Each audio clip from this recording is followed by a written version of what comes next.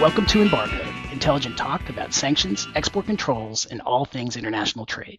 I'm one of your hosts, Tim O'Toole, and with me today is Stephanie Brokart, a consultant at Megara Sanctions and Export Controls Compliance in Amsterdam, but also a long-time experienced compliance person with experience both in financial institutions and in export controls for products.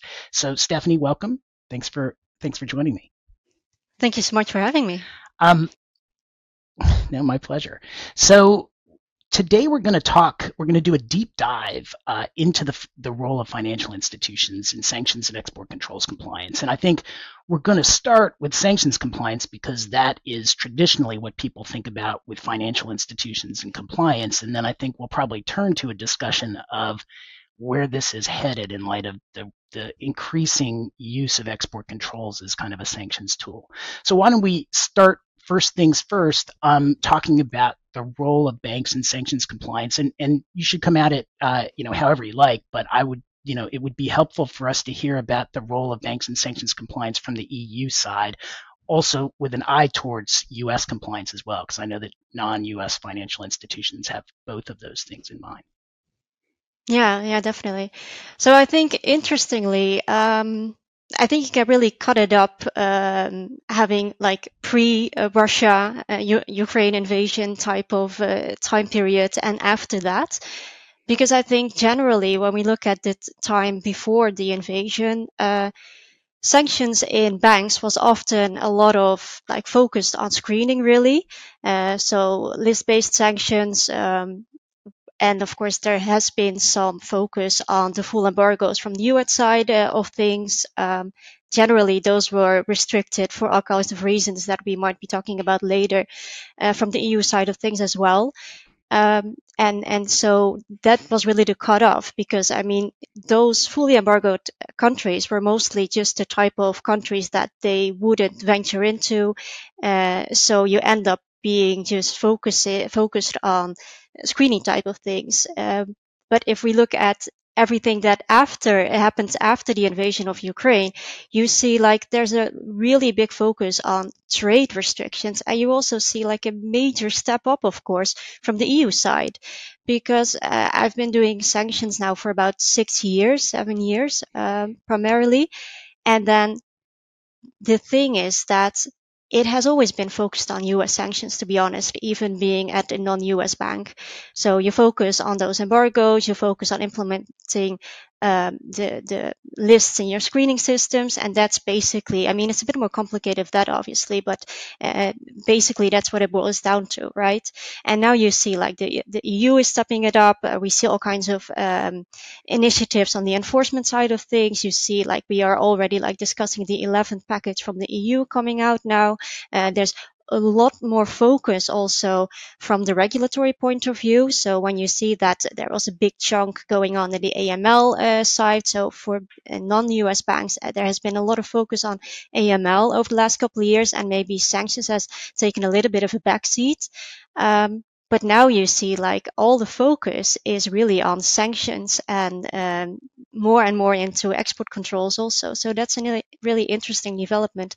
And I think also where you see the issue is that because sanctions has taken a backside a bit, there's not been a lot of focus on upgrading the knowledge and experience within banks on the sanctions and really the understanding like the vast complexities around sanctions. If you just have a policy where you implement screening and you basically don't do business in any of the fully embargoed countries, and you have a little bit of a leftover on the sectoral side of things. So I think that's an interesting development.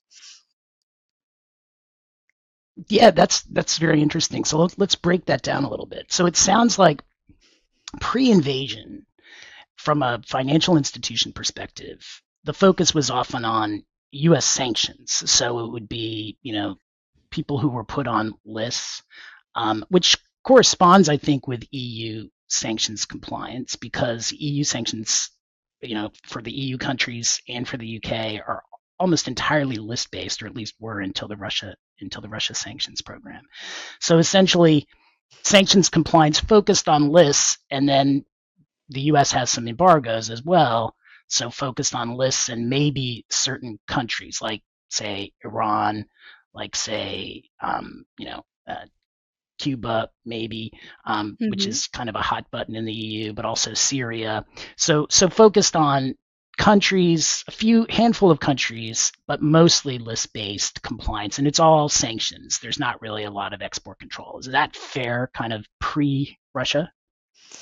Yeah, I would say so. I mean, of course, there's a lot of, I mean, other countries that are still subject to some type of sanctions, right? Also from the UN perspective, among others. So there is some focus, of course, on those type of restrictions, but primarily it's list based indeed, and it's not so difficult. Of course, there are some hurdles here and there on implementing those list based sanctions, so with 50% rule and all those kind of things. But generally, it boils down to that. Yeah.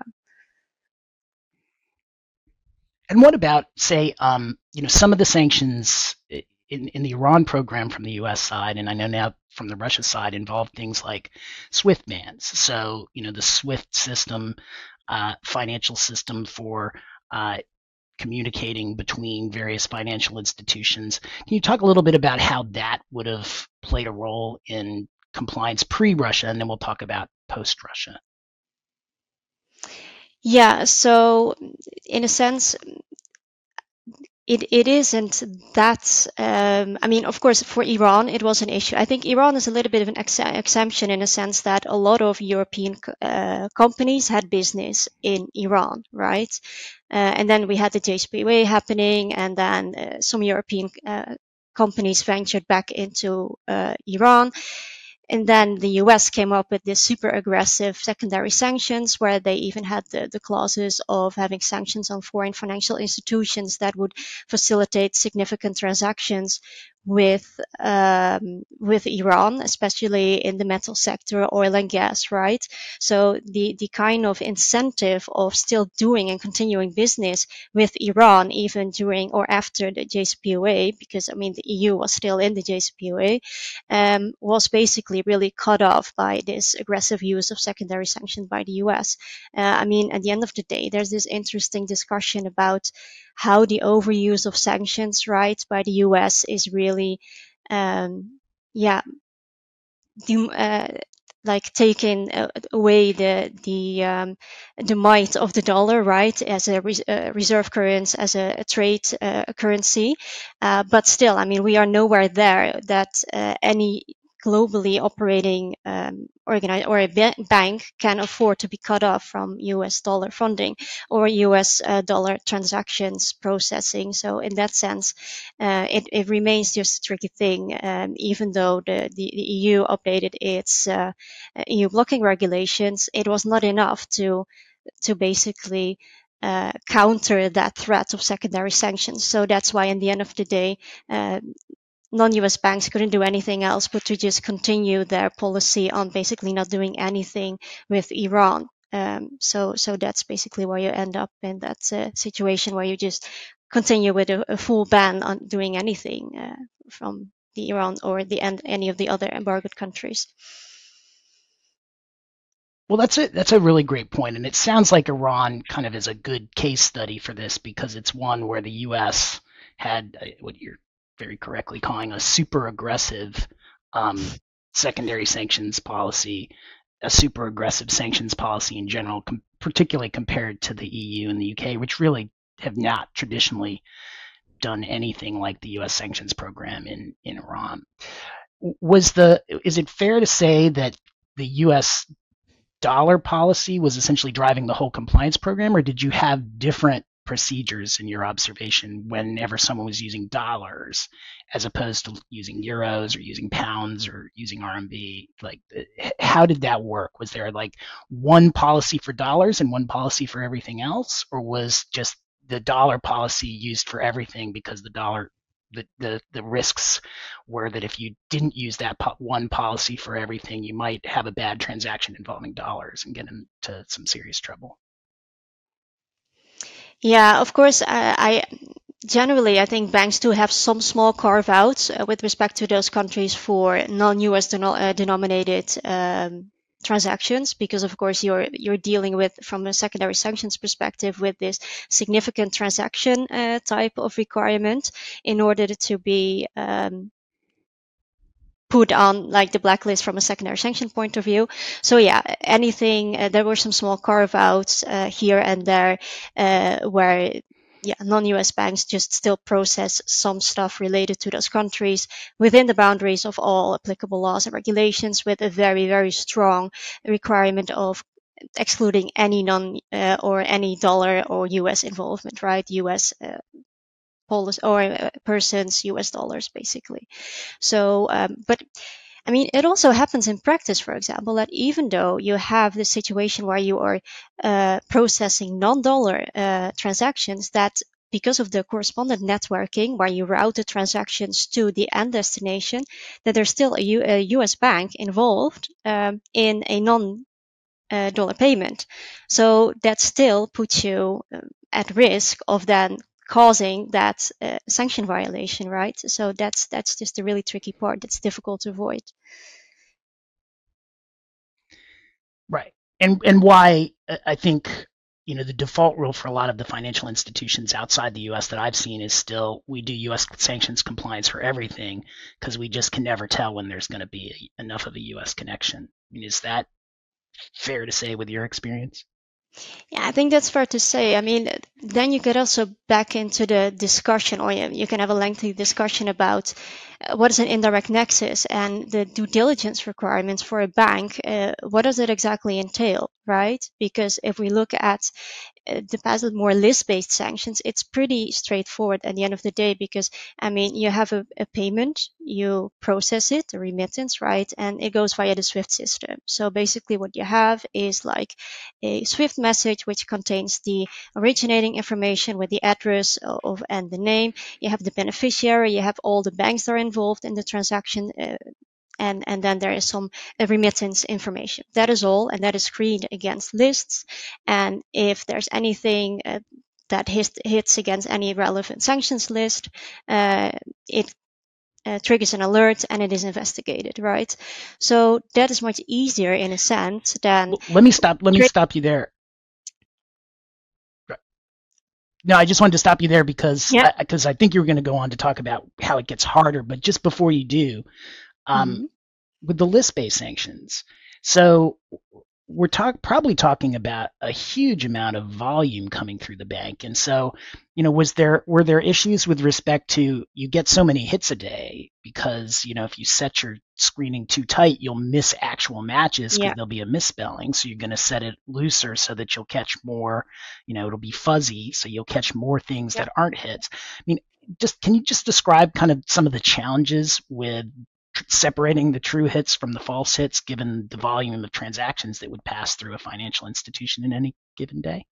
Yeah, I mean, it's incredibly tricky, of course. You can imagine. We also know that the amount of entities or parties that are being added to the sanctions list over the past couple of years has like skyrocketed, right? So indeed the amount of alerts is picking up, and so I think most banks these days have these kind of teams that are basically full time in the business of writing algorithms, doing assessments on whitelisting, tweaking the fuzzy logic that they apply. If it is too high, too low, they run test cases on that. And they try to check with governments or regulators, because that's a tricky part of it, of course. Is your regulator going to be happy with what you are going to then, how you calibrate your machines? Right, because if you look at the information on sanctions list, it's not often always, you cannot always declassify the alerts because there's often a lack of information. So what are you going to do with those type of alerts that you cannot process? Then you basically have to reject, which also causes all kinds of other issues. So that remains just a really tricky element of it. And of course, I mean, the 50% Yeah, rule makes this extremely difficult. exactly. I mean, because that's the thing about the U.S. sanction side, and now it's spread over to the EU and the UK. You can't count on the list, which does make it a lot harder, especially given the sort of volume. One more question on the screening. I mean, how about using AI? Has AI helped, or is it just too big a job and you just need a human involved? I think that is picking up more and more. I think AI must be the solution to this because, I mean, from the EU perspective, we also have to deal with the control element, right, on top of the 50% ownership perspective. So that makes it even more difficult.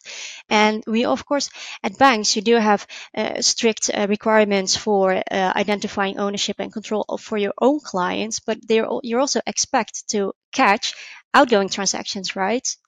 Or ingoing, as in any case, the client of your client. So the only reason to catch those is basically you make use of these type what we call enhancement lists, right? There's parties in the market who basically constantly pull data out of global enterprise data management systems that are issued by governments to try to identify the parties that might be affected by 50% rules or ownership and control.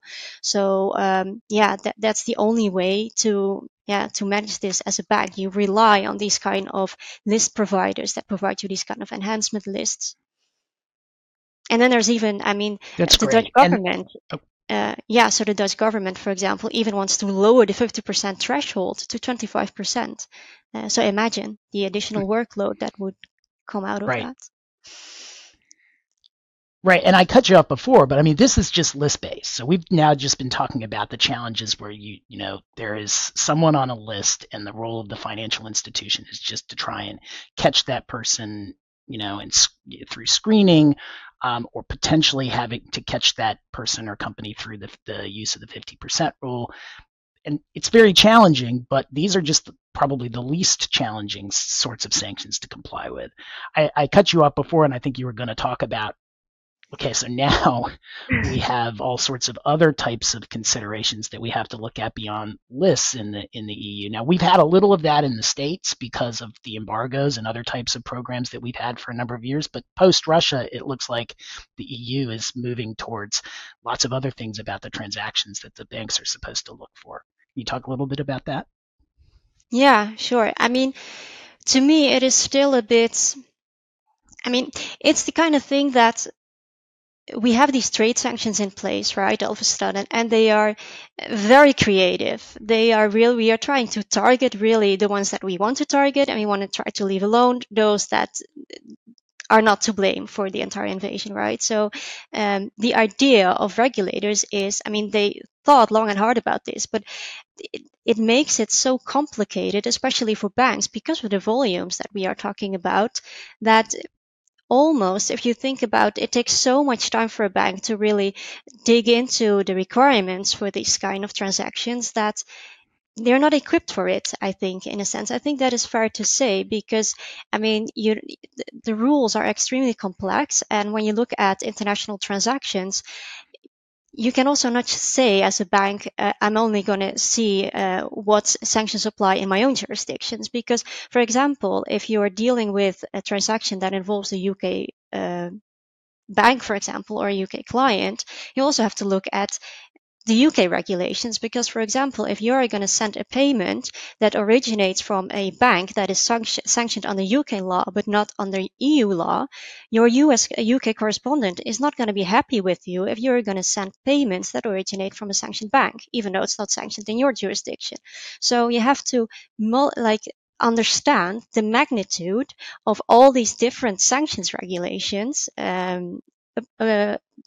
in all these different jurisdictions, and the volume is massive, right? Because especially in Europe, you have to just, especially in the beginning of the war, there was just a lot of business with Russia. Simply, there were a lot of, in the Netherlands, for example, a lot of clients who had dealings or business with Russia. So the volumes were high and complexity was high, and you kept getting all these different packages, and you're still required to, as a bank, expected you to also assess trade transactions or restrictions. But the only information you have is payments, right? Like as we just discussed, you have Yeah. addresses, beneficiary, payment reference. You don't have anything else basically to assess. So they have to request that from the client Yeah, or not, or what is enough. Right. I mean, and just to kind of make this more concrete, so someone in the Netherlands has a transaction involving Russia that involves, say, one of the items where the harmonized tariff code now imposes a licensing requirement due to one of the packages of sanctions. It didn't Mm-hmm. previously, it does now. The banks, to comply with sanctions, the bank is going to not only have to figure out, well, who are the parties involved, what what jurisdictions do they come from, right? So your example Yeah. was you've got a UK person and a UK bank involved, so now you've got Mm-hmm. UK. Let's say it's dollars, but a UK bank involved as well. So you've got UK, US, EU sanctions, and then you've got to figure out, with respect to the underlying transaction, are we financing a transaction that involves trade with Russia that is allowed or not allowed? Because some products require licenses, other products don't. So there's no restriction on that sort of trade with Russia. And now the bank has to figure out, you know, given the multiple jurisdictions, how does the law apply to this underlying transaction and can we finance? I mean, are banks equipped to do that? I guess is, and if not, like, what are they doing to catch up? Yeah, I mean, it's a really good question, right? I mean, can you catch up? It's just, I mean, you have to train people. And these are the kind of, I mean, when you are on the corporate side, you have the comfort in a sense that you only have a couple of dealings, so you can focus on your own business and you just hire a good lawyer who's going to help you assess the applicable laws, regulations, and but for the bank, I mean, you keep getting loads and loads of transactions, and you have to deal with people who are not very experienced, because I mean, you cannot use your most senior people because they are too busy with basically running the sanctions program for the entire bank. So you're going to have like KYC analysts assessing these kind of transactions. So that's how you quite quickly end up with overcompliance and de-risking because it becomes too tricky. Yeah, and it goes beyond just Russia, right? I mean, so, Yeah. for very good policy reasons, countries around the world now have started to impose restrictions on products that they believe to be the product of forced labor. So, Hmm. there's a, pretty wide reaching law in the US that deals with imports. I know that Europe and the UK have their own similar forced labor laws.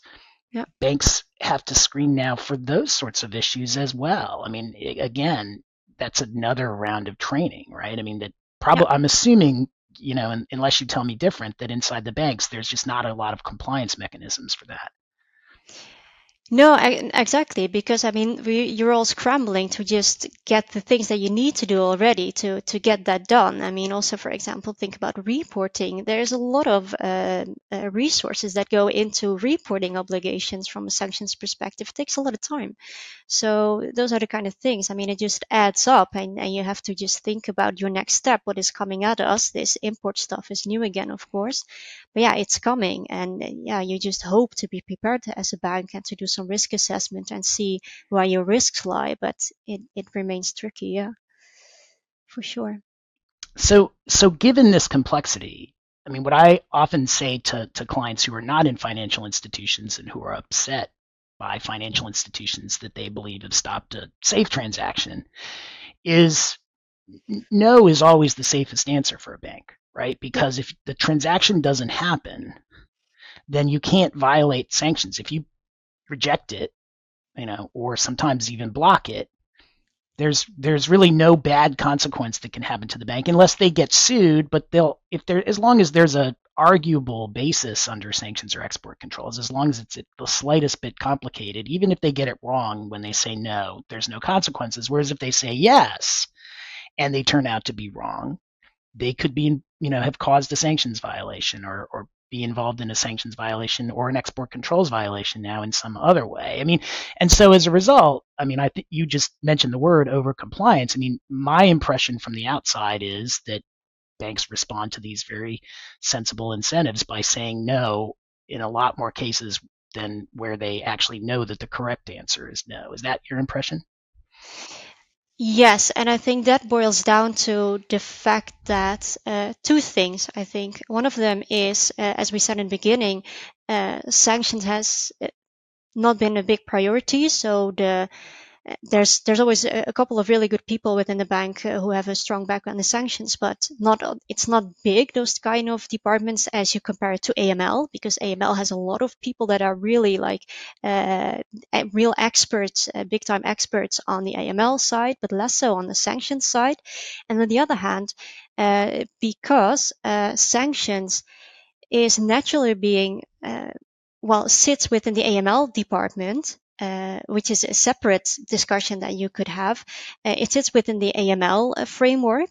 And from an AML perspective, the big question is always also from a regulatory point of view, what is enough due diligence? How much do I need to know about a transaction, about a client, for it to be sufficient for the regulator to be happy with me? Because it's not always about violations happen, right? But they get you because your due diligence was not sufficient. And if the client cannot provide enough information, or you don't have the knowledge in house to really understand these super complex laws and regulations, and often, as you also know, there's a lot of interpretation issues, especially also on the humanitarian. There's a lot of issues that are just not clear or complex of or connected to export controls, where there's also limited knowledge on within the banking world, basically. Then I think you quickly end up with a discussion like, yeah, we don't understand, we don't really know what the requirements are, so yeah, let's be on the safe side and not never mind, we're not going to do it.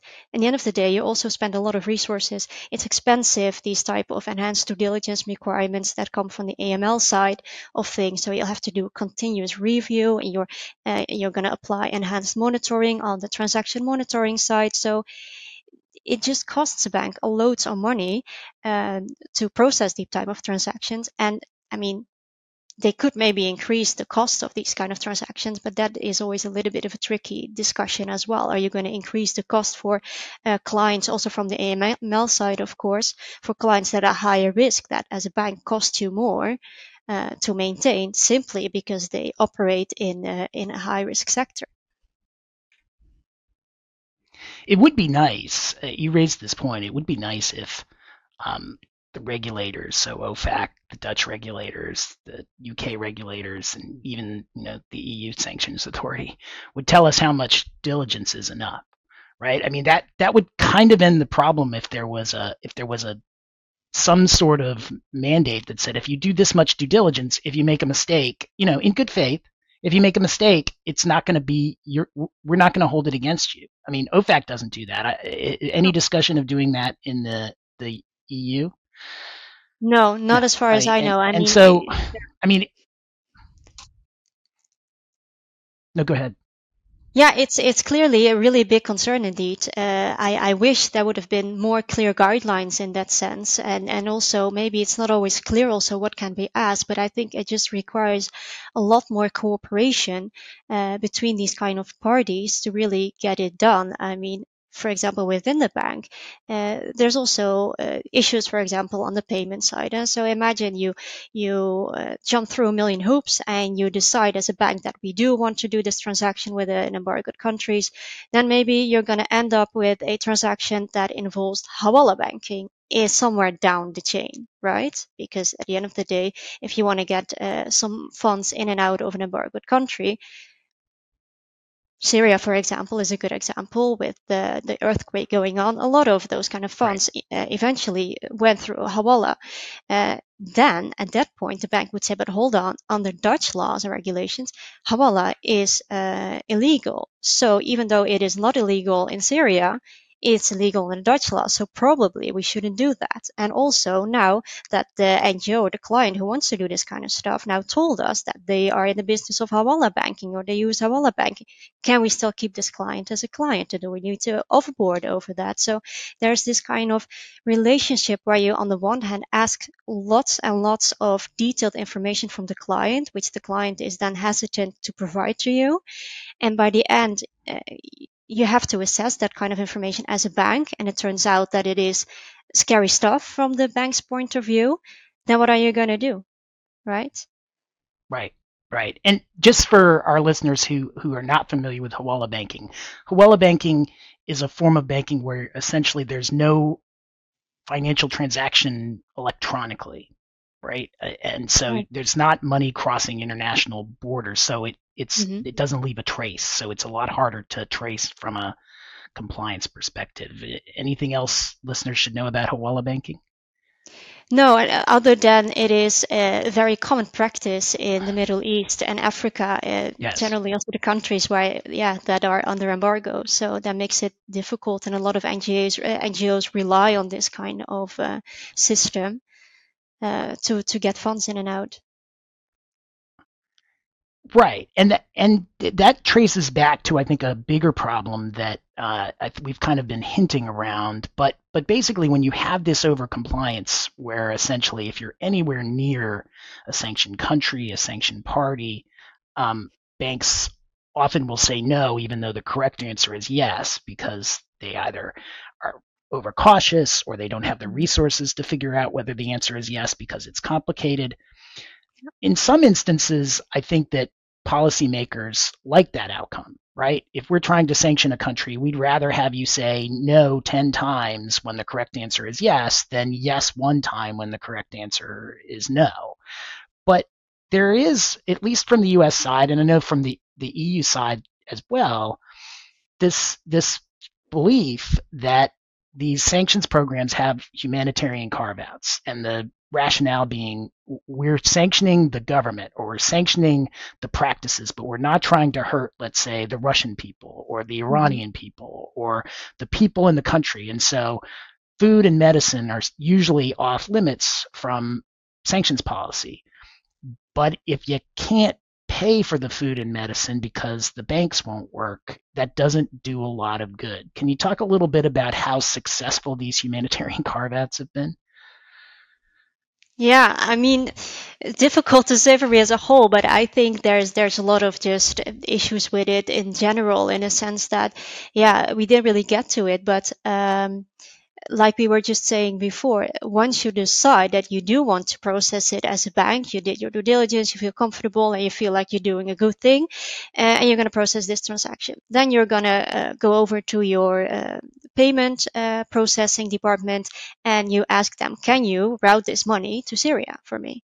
Then the chances are really high that your payment processing department is going to say, well, actually, no, I can't, because there's basically no payment corridors for me. And that is also the result of, because of AML regulation, it has become really, really costly for banks to maintain a large correspondent network.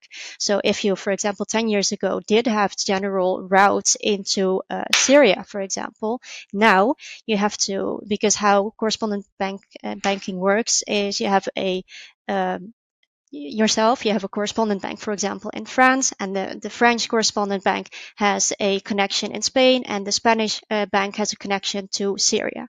So you have to go through four banks in order to get the money into Syria. So, but at the point, because those connections have slimmed down so much, because it's too expensive, there's too many AML requirements, the chances that there's going to be more and more intermediary banks into those kind of transactions is higher and higher. So the chances that your payment gets stuck at some point in that payment chain is also much higher. So getting the money there, even though you want to as a bank yourself, is not going to be easy. And you also risk the chances that even though you ask them and the bank says no, you're a correspondent, that a week later you're going to get a question from the correspondent banking relationship manager.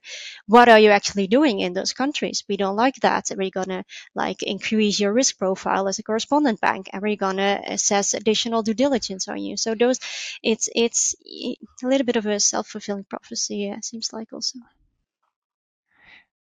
Well, and I mean, it's a really good point, and I hadn't really thought about the layers of compliance resources that are expended on this. I mean, even if you can get to a yes on a humanitarian transaction, it sounds like the financial corridors are so complicated that you've got multiple banks involved quite often, and every single one of those banks has to do compliance. Yep. To add one more layer to this, I mean, at least in the US, and I'm assuming in the EU and the UK as well, it's not like you can just say this involves food and medicine, so it's automatically good. The U.S. general licenses or specific Mm. licenses, if that's what's in play, are Yeah. very complicated to comply with. They have payment requirements. There have to be certain parties involved and certain parties not involved. And so every single one of those financial institutions in that corridor, even to get to yes, has to say, has to go through that analysis for every single humanitarian transaction to be confident that it actually is compliant with these exceptions, because they're not simple to apply. I mean, No. if it's food or medicine, you have a chance that it's possible, but you don't know that it fits until you go through a pretty detailed analysis. Yes. Yeah. Oh, yeah. That is a big issue, and it often contains a lot of export control elements as well, right? When you talk about Yeah, medical, for example, uh, how are you going to assess that? Plus, you have to then get loads of information. Plus, it's not always clear, right? What is the end user? Who's the end user? What does the money exactly end up? What is going to be paid for? I'm not going to get an invoice for uh, materials that are needed to build a school in the kind of countries that you need. I mean, it doesn't work like that. The way we process our administration in that sense. Into such a detail, right? So it is then you also have this cultural aspect to it that makes it just really difficult. So knowledge gap on all sides. So from a regulatory or regulations point of view, and the amount of information that you need to properly assess if you can indeed apply or if this general license, for example, is applicable, right? So that's really a tricky point. Plus, then you haven't even talked about the potential involvement of sanctioned parties, right? If it involves the government, for right, example, a lot of governments right, are sanctioned, which brings us to, of right. course, And there might be the a UN general license regulation. that, right. Yeah, that brings us No, to go ahead. the UN regulation that was issued at the end of last year, which provides a carve out for the involvement of sanctioned parties in humanitarian transactions, but it still remains a tricky issue. I mean, all the other elements that we just discussed Right. remains. Yeah, and the U.S. often includes in the carve-outs some involvement of otherwise sanctioned parties. Like, for example, in Iran, there are carve-outs that banks that are involved in humanitarian transactions can process those transactions, but those same banks can't be involved in other transactions. And same way with governmental actors. But it's complicated, and it Yeah. isn't always true. So you have to go through with each one. So what I mean, and I think it sounds like your experience is similar to mine on this, where we're seeing lots of humanitarian transactions get rejected or blocked that really, many of them should be going through. They're legitimate transactions that the sanctions authorities say they want to go through, but it's not happening. I mean, how do we fix that? Is having government involvement in this corridor a potential solution? I think so. I mean, I think it is really the only solution. I think you want a much more active participation of governments. I think you want to really actively involve to such a point that you're going to create official payment corridors, that you're going to have people involved within the bank who see obstacles. You have them working together with governments, with the EU, with working groups, and even while you're at it, maybe you can even just create a provision in laws and regulations that if certain transactions meet certain criteria, that they are obliged to actually process these kind of transactions unless they see any specific red flags or what have you, but that you really uh, improve transparency, you improve the cooperation between the government and the banks and the NGOs, of course, that are involved, and you create payment corridors. I think that's the only way to solve this issue. Yeah, I mean, it does seem to me like until you have governments blessing particular Hmm. transactions, there's always risk involved, and banks are going to respond to that risk by saying no because there's just no upside, as you point out.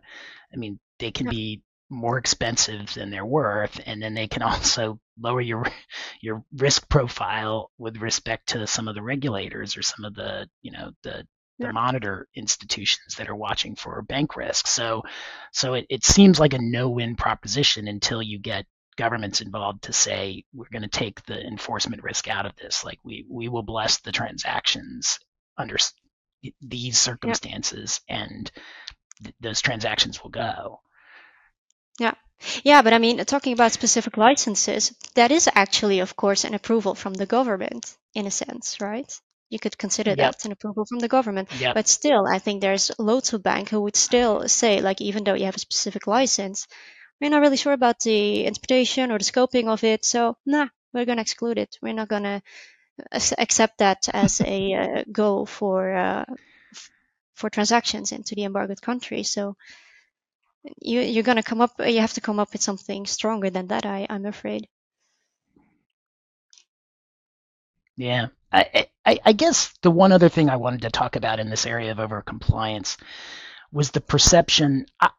I think there's a misperception, and you may feel otherwise, but my view from the state side is there's this misperception overseas with a lot of the big banks that every mistake with OFAC can get you penalized like BNP Paribas got penalized, where $1 billion fines are the norm.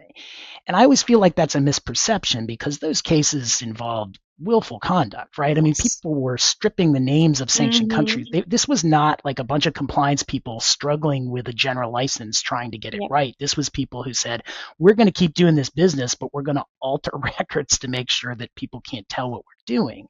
Like that will get you in a lot of trouble. But if you make an innocent mistake, like the fines often are much lower than that if they're fines at all. I mean, 95 to 98% of violations are resolved with a no action or a warning letter. So, like, OFAC sees lots of violations that are innocent that, they tell you to go back and do better. And if you keep doing it, you might get into trouble. But it's not like one miss is going to cost the bank billions of dollars. But I see the perception overseas as like, we can't do anything wrong because OFAC Mm-hmm. will punish the bank billions of dollars. And so, if we let this, seeming humanitarian transaction go through, OFAC's going to go after us. I mean, the truth is, there really aren't any enforcement actions for any serious amount of money that involve claimed humanitarian transactions unless you've got bad actors behind those transactions that are trying to use these exceptions to do bad things, but those aren't on the banks. Those are generally on the bad actors. I mean, is it your perception that everybody hears OFAC overseas and thinks billions of dollars in penalties if we get anything wrong? Because that's the perception that I have from over here. Yeah, I think that's totally right, and I couldn't agree more. And it is something that has frustrated me a bit for a long time, and it's something that I try to also tell people oftentimes. Like, I mean, dive into those enforcement cases, and you will see that almost without, well, actually without exception. And when you look at these big five, it's all stripping, it's all willful conduct. So it's all like official procedures and involvement of very senior management who actually just created these type of loopholes to just, and of course you have to then admit that it was creative to come up with this export of financial services, the way they actually created a jurisdiction to find these banks, but that's a different discussion, I think, Yep. from the way you Yep. manage this type of risk. 100% true. Yeah. Yeah, I mean, some of those cases, when you dig down deep, I mean, there are memos to senior management that say, hey, this is a problem. And then there are, I mean, at least in the reports that come out, they'll say that senior management's response was to say, these countries are too big. We need the revenue. We're going to keep Yeah. doing business there. I mean, that is just so far removed from the ordinary compliance question that you're going to get as to be just irrelevant. But in my view, that is driving a lot of the compliance that's Yes, going on overseas. definitely. And I mean, you see that Um, starting in 2012, actually, with that big ING case, all the way up into 2018, 2019, all the same stuff. yep, yep. No, I always forget that it really started in 2012 with ING and moved from there. So the Yeah. Netherlands were at the center of all of this, and um, so you're probably seeing up close what the response was in terms of the message that was sent. So I think we've talked a lot about kind of the way things are and the way things are changing with respect to Russia. I mean, are you seeing banks really change their compliance approach now that you can't just focus on screening, but you really got to go deeper? Are they adding to their due diligence departments? Are they adding to their compliance departments? I mean, what has been the response to this stuff getting even more complicated and more labor intensive? Yeah, I think it is a bit mixed. I mean, when you look at EU regulations, I mean, you can also talk about, you go back to trade restrictions. Is it really the responsibility of a bank to really dive into that? And is it their responsibility to not miss those type of transactions and to assess compliance with trade regulations? I mean, of course, there is some, I mean, the EU regulations, they contain a section where they say, well, you need to do appropriate due diligence, otherwise you can't be liable. But there's no such a thing as a strict liability under EU regulations. So it is also not super clear from a regulatory point of view, I would say, or from a legislative point of view, what the exact role is of a bank and how far they should go with this type of due diligence.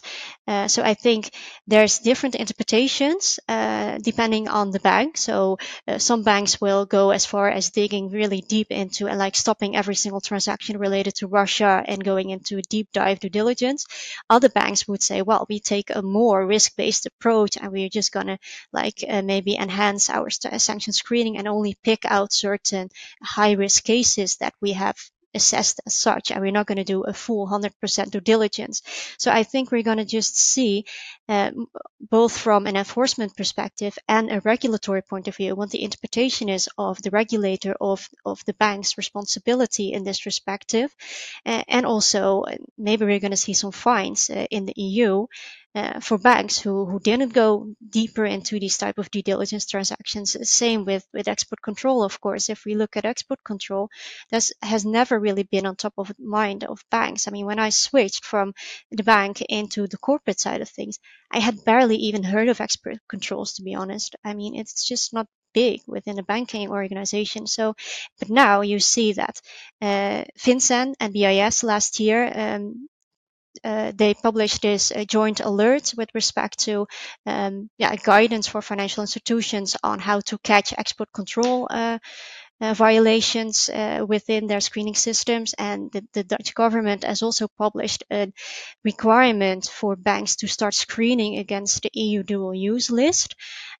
So there's all kinds of initiatives, and how do banks go about that? And also, when you look at, for example, the FinCEN BIS type of guidance is very different from screening dual use against the dual use good list, because to me, it doesn't really make a whole lot of sense to just implement an entire Wassenaar list into a screening system and just hope that within the payment match, because that's the only way where you can find something export control related is in the remittance information, that may lead you to some kind of link that you could investigate with respect to potential violations of export controls.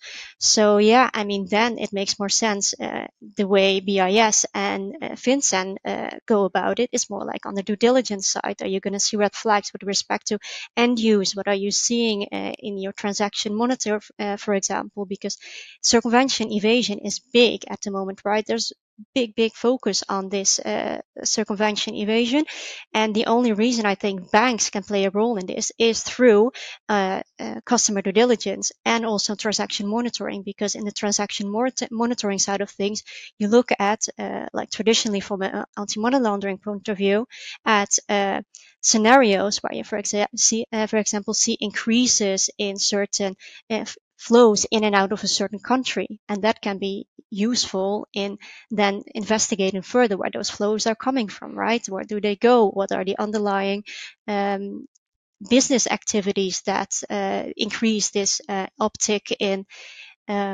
business and fund flows of funds as opposed to years ago, for example, with the typical countries like Kazakhstan, Turkey, right?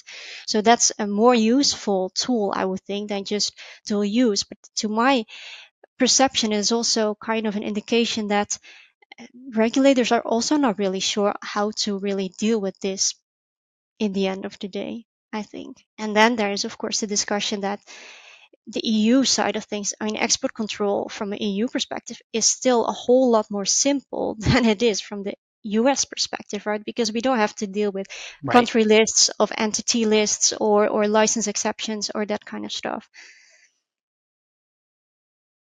No, I mean, having a financial institution deal with U.S. export controls is extraordinarily complex. I mean, Yeah. that's because, and it also reaches, as you point out, beyond just Russia, right? Because U.S. export Oh yeah. controls apply under U.S. law. At least U.S. takes the position they apply that to any U.S. origin good for export, re-export, or transfer. So basically Yeah. forever, as long as that good Mm-hmm. exists. And to have Yeah. banks get into that compliance process is going to be very difficult. Maybe you can do a red flags approach, but you're not going Mm-hmm. to, I mean, if you ever want the financial system to move for business, if a bank is sitting there trying to figure out whether or not this product can go to this country and whether or not there might be a license exception applicable Mm-hmm. if it, if a license is required, I mean, you'd need basically a team of BIS people at every single financial institution in the Yeah. world to be Yeah. able to Yeah. accomplish that, and it still would be very slow.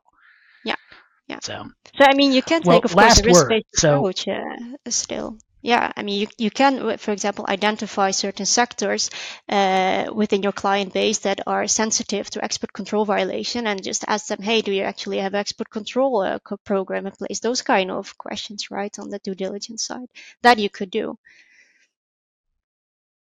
yeah, and I think when I talk about this with clients, it's always comes back to like there's no right answer. So essentially, the right answer comes down to, at least from the U.S. side, if a regulator knocks on the door and says this was a bad transaction, what did you do to try and prevent it because your financial institution was involved? You've got to be able to come back with something that's defensible. You've got to Mm-hmm. look and actually, in good faith, have tried to catch this. And if Right. something got through, you'll be okay. Yeah. Whereas if you come back and say, well, No we just clue. can't Yeah. figure out U.S. export controls, so we've decided to ignore them, or we're just trying to get the transactions through, and if it turns out some of them are bad, that just comes down to a cost of doing business. You'll be in trouble. I mean, you just have to have a defensible answer when they come knocking, and it can't be like we don't try or yeah we knew about this but we did it anyway. It has to be something a lot better than that. Yeah. Yeah. I think in the end, that's what it all boils down to, right? You need a good story. Yep. Yep. So last word. What's the future going to look like in EU financial institution sanctions and export control compliance? I think they'll have to just significantly ramp up their sanctions expertise, and then we're going to see just more focus. I hope less over compliance, because everything that you don't know is scary, is what I tend to say. So, I mean, maybe when they start like building up their Yep. experience, I hope that they're also going to feel more comfortable about processing transactions that are actually allowed. That they focus on the actual real Yeah, risk I think. instead of just that's really overlapping. Everything is Yeah, scared approach. I think that's really no, no. Sorry to interrupt. I think that's really ultimately where it has to go if you're going to really start balancing these sanctions and export controls with the need for humanitarian transactions. Because if it's just too hard as it is now to get to yes, you're never going to get the sort of humanitarian activity that everyone says that they want not to be impeded by the sanctions and export controls. Right. All right. Well, thank you so much for coming on, Stephanie. It was really a pleasure. Thank you so And much. thanks so much for sharing your insight into financial institutions. It's good having you. Thank you so much.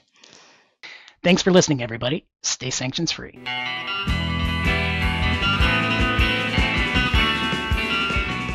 Produced by Heartcast Media.